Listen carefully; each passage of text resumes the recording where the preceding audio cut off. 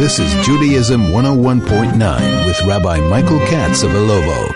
Hi, a very good afternoon to you, and welcome back to me. Welcome back to you. Welcome back to all of us after a little bit of a sojourn, a bit of a break. Wonderful to be back in your company this afternoon here at just 11 minutes past 2 on Judaism 101.9.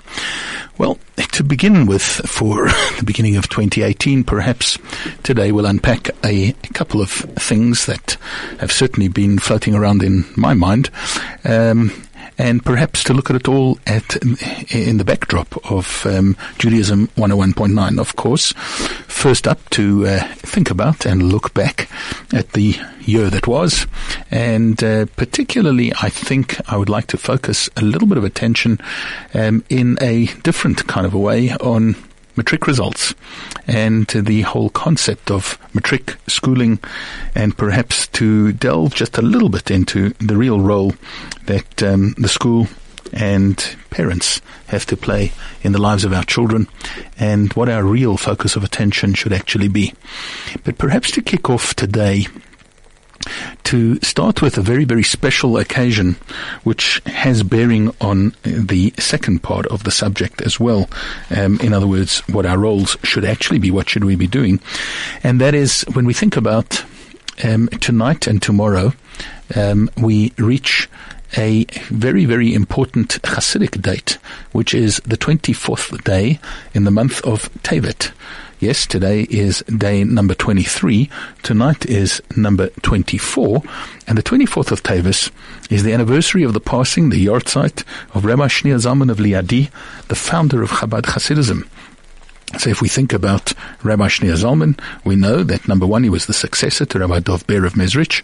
He was the founder, as we said, of Chabad Hasidism. He was the author of two great books, his Shulchan Aruch, known as the Alter Rebbe's Shulchan Aruch, and the Sefer called Tanya, which is studied as a blueprint, really, of Jewish and Hasidic philosophy, and really the manual for the soul for each and every individual, as well as the fact that he scribed many, many other Hasidic discourses. Now, Rabbi Shneir Zalman, just a little bit of a brief history. He was born in White Russia, in a town called Lyozhna, and he was born on the 18th day of Elul in 5505, that's in 1745. It was the 47th birthday of the founder of the Hasidic movement that day, and that, of course, is Rabbi Yisrael Baal Shem Tov. In 1764, the Alter Rebbe, Rabbi Shneir Zalman, traveled to Mezrich to study under the tutelage of the Baal Shem Tov's successor, Rabbi Dov Ber. Despite his youth, he was accepted into what was then known as the inner circle of the great master's pupils, the Yechidei Segula, these special people who were privileged to be able to learn mysticism in all its depths directly from the great master, Rabbi Dov Ber. When he returned from Mezrich, he gathered about him a number of disciples, of students, and he instructed them in the ways of Hasidism. It was during these years that he formulated his distinct Chabad philosophy and approach to life, which he then outlined, of course, in the Tanya, a work that he labored on for 20 years before it was actually published in 1796. And it was by that time that his influence had spread throughout White Russia and great tracts of Lithuania, where a significant part of the Jewish population continued to regard him and took him upon as their Rebbe and their leader. In the summer of 1812, Rabbi Shneir Zalman fled the approach of Napoleon's armies, which were advancing through White Russia in their push towards Moscow. And of course, we all learnt about that in history, about how Napoleon's march then was thwarted by the Russians with their scorched earth policy and so on. And it's interesting to note, of course, that Rabbi Shneir Zalman supported the Tsar actively in the war against Napoleon, viewing Napoleon and the French new way of life as being much more of a threat on the Jewish people and on our future than the Tsar, with all his wickedness and all his horrors, could possibly ever have been. But during this time, because he fled, he spent many weeks wandering, and it was a dead of winter, really, really freezing cold, and he wound up in a town called Vienna. And unfortunately, he took ill, and it was on the 24th of Teves, on a Saturday night, on Motzei Shabbos, following Shabbat Parshas Shmot, which we read, of course, on this last Shabbat. It was at 10:30 in the evening that he passed on, that he returned his soul to his Maker.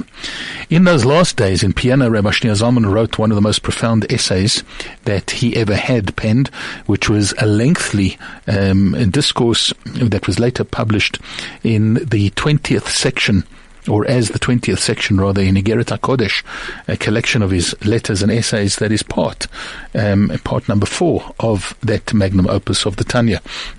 And he also penned another manuscript, which was a short discourse that was entitled The Humble Soul, which he wrote shortly before his passing. Some say it was even after a Havdalah, several minutes before his soul was taken back to return to its Maker on Chavdala Teves, on the 24th of Teves, and of course that anniversary of his passing, his Yortzeit, being tonight and tomorrow.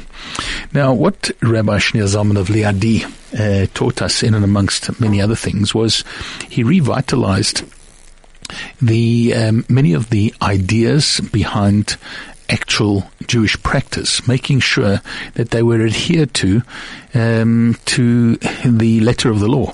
He was a great legal mind, a great Jewish classical legal mind, and therefore his influence was to see to it that people adhered to Jewish law in the best possible fashion, but by the same token, giving everybody a much deeper insight into the soul and into the reasons why things are done from a spiritual point of view, rather than just taking a look at the fact that something needs to be done, that a law needs to be observed, that there needs to be, that our Torah and our mitzvot are studied and are kept, but that there is a deeper insight and a deeper meaning that is actually behind each and every one of those mitzvot.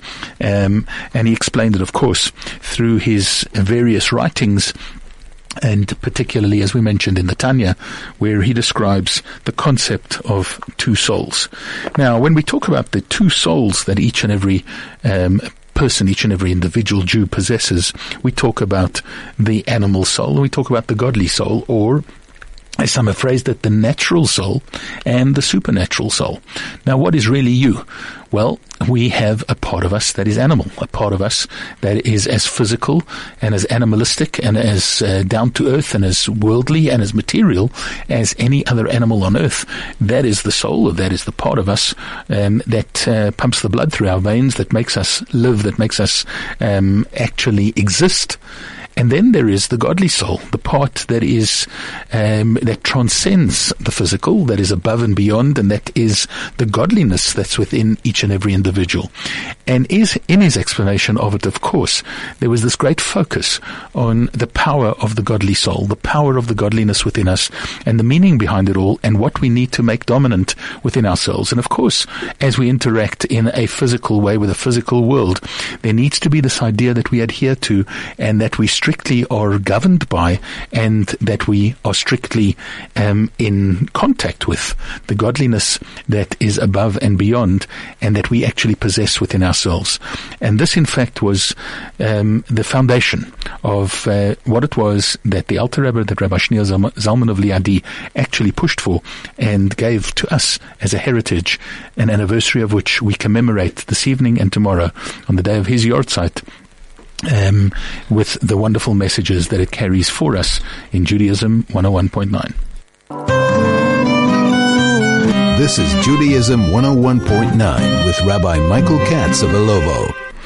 There's a well-known story that is told, whether it's factual or not, is a matter of debate, but it's a cute story nevertheless, of a meeting that once took place between the famous Henry Kissinger and the more famous Golda Meir, apparently on an occasion where, sitting privately, she asked him how he views himself. Of course, well known that he was the American Secretary of State, and he happened to be Jewish as well.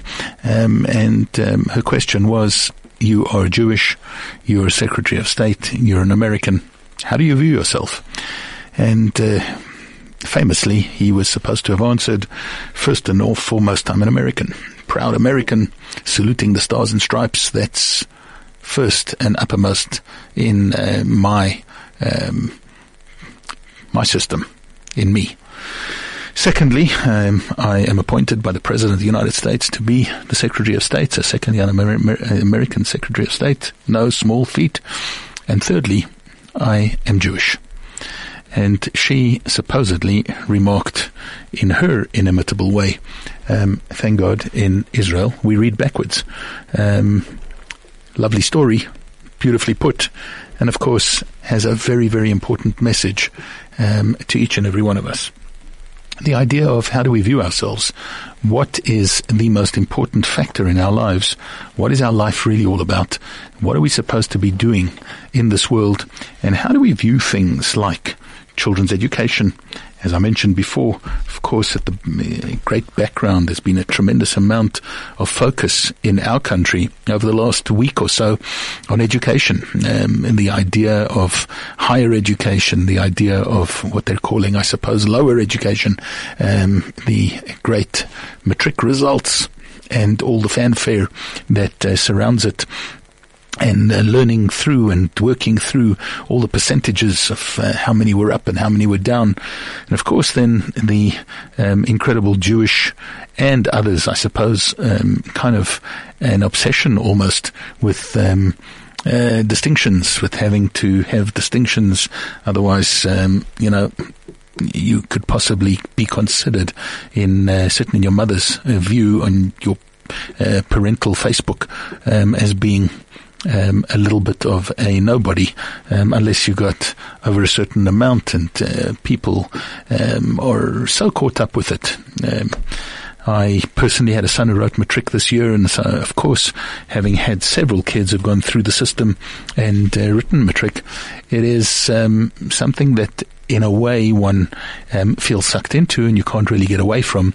However, there has to, of course, be a Jewish view and a Jewish way of addressing it all. And I think that part of what we need to perhaps just unpack a little bit is kind of our relationship with the school environment and what that all means. And a thought that certainly crossed my mind is that more and more, certainly within the orbs and the community within which we function, I think, here in Joburg, and probably further afield as well, there has become more and more a feeling of, I think, that the school is far more important than anything else. Now, it may sound surprising for me to say that, but when we think about school life, and we think about schooling, and we think about that Jewish obsession with education, which is wonderful, we tend to believe that the school usurps all roles, that the school actually is responsible for the menschkeit, for the humanity, for the education, for the well-being, and for everything that happens to my child, to our children, in every realm of their lives. And perhaps this has come about because of parents being far too busy with all sorts of other things, whether it is careers, whether it is just taking care of their own physical and social needs, as well as the needs for the family and so on. We're not denying that. There has been a little bit of a stepping back, in a way, of parents being actively and openly and properly involved in the education of their children. The role is completely, almost, it seems, usurped by what we expect the school to be able to have to cover. And of course then there is this involvement in matric and the involvement in having to get the best results. You are Certainly, if we go back to my day of doing matric, you were a genius if you got a distinction. Today, you are nobody if you got a distinction. You need to get at least 7 or 8 to be able to be really recognized as being somewhere near the top. And of course, kol hakavod to all those who did so brilliantly, so well. And of course, unbelievable achievements and accomplishment from these young people who are absolutely brilliant, who have done so fantastically well. Let's not take away from them for one moment. But perhaps we're positioning this whole saga of matric and of the school education in a realm that should rather be the other way around. We should rather perhaps be a lot more focused on at what expense this is all being done. Are our children still having a wholesome family life at home? Are our children still having a wholesome Jewish life? Are we enabling our kids Jewishly as much as we're enabling them from a secular point of view? And I know the old argument that it's so difficult to get into university, but therein lies one of the problems. Our entire focus seems to be and is driven by getting into university. Now, you and I know how many kids and how many people, and perhaps even ourselves, who started off in a certain university career, and it ends up that is not really the career, that's not really the path, that's not really the place for everybody. And some people who've done exceptionally well end up, when it comes to university life, or when it comes to career choice, or when it comes to real accomplishment in the world, the entire university experience was far less significant and important than we're making it out to be. And much more important, perhaps, is something that I proudly, whether it happened or it didn't happen is subject for debate, I proudly used to often tell my own children that what I really want from you is to get distinctions in being a mensch. I want you to get a distinction in being a good person, in doing things for other people. And for me, certainly, and I hope others share this view, far more important was my son's attendance at the Daily Minyan, his adherence to his Jewish studies and to his Talmud and his Torah studies, and his adherence to the doing of acts of kindness for other people, and going on a Friday and helping people put on tefillin and share a Torah thought with them and so on. Those were far more important, certainly to me and to our family and to him, than the great accomplishment of wonderful matric results. And you could say, yes, well, he was destined to go to yeshiva anyway and wouldn't necessarily have needed these great matric results. I grant you that. However, perhaps we all need a little bit of an attitude adjustment when it comes to our obsession with making sure that the matric results are of a superior quality, that our children eat, sleep and dream everything to do with matric, that if there are extra lessons on a Shabbos, well, Shabbos wasn't as important as the extra lessons and the matric results. And attendance at anything from a Jewish point of view seems to slip into second place, and a distant second place. Sometimes it's right on the bottom of the list for the kids during that year, because everything has to be geared entirely and completely and absolutely to making sure that the right results are accomplished and achieved, because otherwise everybody is just going to fall apart, be embarrassed, and the kids are going to go absolutely nowhere. So I think that it's something that we perhaps need to revisit once again when we look at the answer from the famous Golda Meir. What are we? What are we first and foremost? Something perhaps reiterated or really underscored in a huge way by the Alter Rebbe, by Rabbi Shneur Zalman of Liadi, who we referred to before, whose yahrzeit is tonight and tomorrow, in the concept of our godly soul, in the concept of what is it it that really drives the Jew? What is it that we are really all about? What makes us who we are and what we are? Is it our understanding of science, biology, of English, of history, of perhaps even Afrikaans? Or is it our real essential understanding of what it means to be Jewish, our real understanding of our Torah, of the concept of what a mitzvah is, of being involved in good deeds, of doing kindness, of doing chesed, of doing good work for others, for the community, for without the community? Is that not really where we should be positioning ourselves? And then again, to not usurp our role and our important role, our paramountly important role of being good parents to our children. In other words, of setting them the right example. Because do you encourage your child to go to, let's say for argument's sake, the Shabbat afternoon shiur at shul as much as you would encourage them to go to the extra maths lessons on a Shabbat afternoon or on a Sunday morning or whenever else it may have been? Are we using the same kind of enthusiasm? If we are, we're already slipping, because there should be far more of an emphasis on the Jewish things, on the things that are going to be there for life. You know, one of the things that kind of struck me with my son, and I'm sure others have it as well, is that as soon as matric was over, there was kind of a rejoicing at the fact that, yay, I will never have to do, I don't know what it was, a maths exam again or an Afrikaans exam again or whatever. But the fact is, Judaism will continue for the rest of his life. These are the things that need to be readjusted a little bit, I think, in our thinking of education, in our thinking of the important factors and the important things that we ourselves are unfortunately all too often guilty of underemphasizing when they need to be overemphasized, and of overemphasizing the wrong stuff when it needs to be a little bit underscored, a little bit underemphasized, and a little bit diminished in the minds and the hearts and the souls of our children.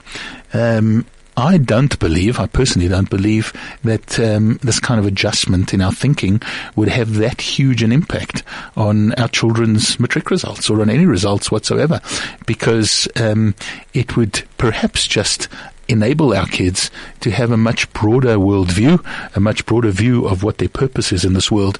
And maybe at the end of the day, and at the end of the matric day, we would turn out children who are a lot better adjusted to what we should really be doing, of seeing purpose in life, of not waking up on the morning after the wonderful performance in matric and saying, well, I'm really a bit lost.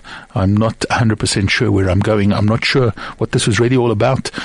So yay, I had this great and wonderful accomplishment, and yes, I got through it, and yes, I feel incredibly inspired by the great effort that I put into it, and I showed that I can and that I have done, and so on. But what now? What do I do now? And what difference do I make to this world? And is that not the question that each and every Jew should be asking of himself and herself at every juncture of our lives, and particularly at one as important as this? Be back with you right after this. This is Judaism 101.9 with Rabbi Michael Katz of Ilovo. Oh, I'll talk about an abrupt ending to a song. That was a little abrupt there. Sorry about that. But to get back to our topic here, and we're talking about and thinking about the real purpose, our real meaning in life, and how we perhaps need to adjust our vision a little bit and discipline ourselves perhaps a little bit more in continually thinking about our children's real proper education, really thinking about their Torah education, thinking about their Jewishness, thinking about the importance of making sure that in the same way as we need to enable our bodies and our material being and our natural souls to be physically fit, we need to make sure that we are spiritually fit as well, that we have a real deep understanding, not just of the liturgy and not just of the do's and don'ts of Judaism. That is if I may say so, a rather childish approach, but rather to think about the depth of what we as Jews, as individuals, as people, and as a community can and need to do in order to improve this world, in order to fulfill our mission in this world, and in order to make sure that we lead meaningful lives, that our lives are filled with the kind of depth and meaning that that people all over the world are seeking and are trying to find and are trying to understand. The advantage that we have as Jews is the entire roadmap of it all is given to us. It's presented to us literally on a silver platter with every nuance and every idea and every concept, and every moment of our lives can be geared towards fulfilling our purpose, our mission, and the real true meaning within our lives. And we need to enable ourselves not to usurp our roles and not to so easily give up. And certainly as parents, not to allow ourselves to fall into the trap of saying that this is a problem with the school, or it is the school's problem to take care of my child's not only his mathematics and his science and his physical education, but we need the school to take care of his spiritual education as well. And we can take a back seat and a back step as long as she's going to a Jewish school, as long as they have that kind of an environment. Well, we really need to do nothing else. There's absolutely nothing for us to have to do at home. There's nothing for us to have to do in the home realm, in the family realm, in the local community realm. There's absolutely nothing that we need to do. We need to encourage them to be absolutely hook, line, and sinker involved in the school, because that is everything that the school has to do and needs to do. And I'm not for one moment underestimating the importance of the school in all of these things, but it has to be a partnership.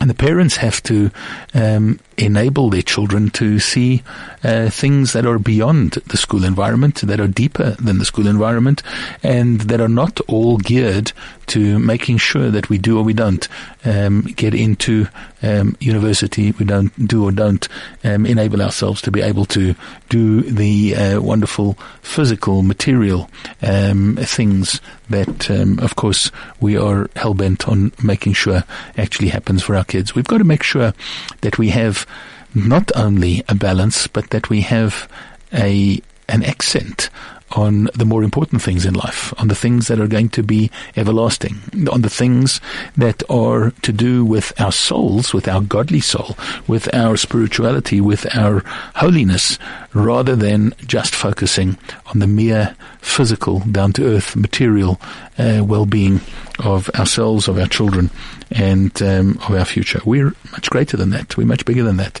And perhaps it's been the greatest underestimation that we have all made of what the Jewish people are truly all about and of what we are truly all about. It is a kind of what would we call it, a poor self-image that we have of ourselves as Jews, where we ourselves need to reach way, way beyond anything that perhaps we are doing right up until now. And of course, all of this really expounded upon in a manner of speaking by the Alter Rebbe, by Rabbi Shneir Zalman of Liadi, who gave us this blueprint for life and the blueprint for our souls and the blueprint for how to make things a lot more meaningful.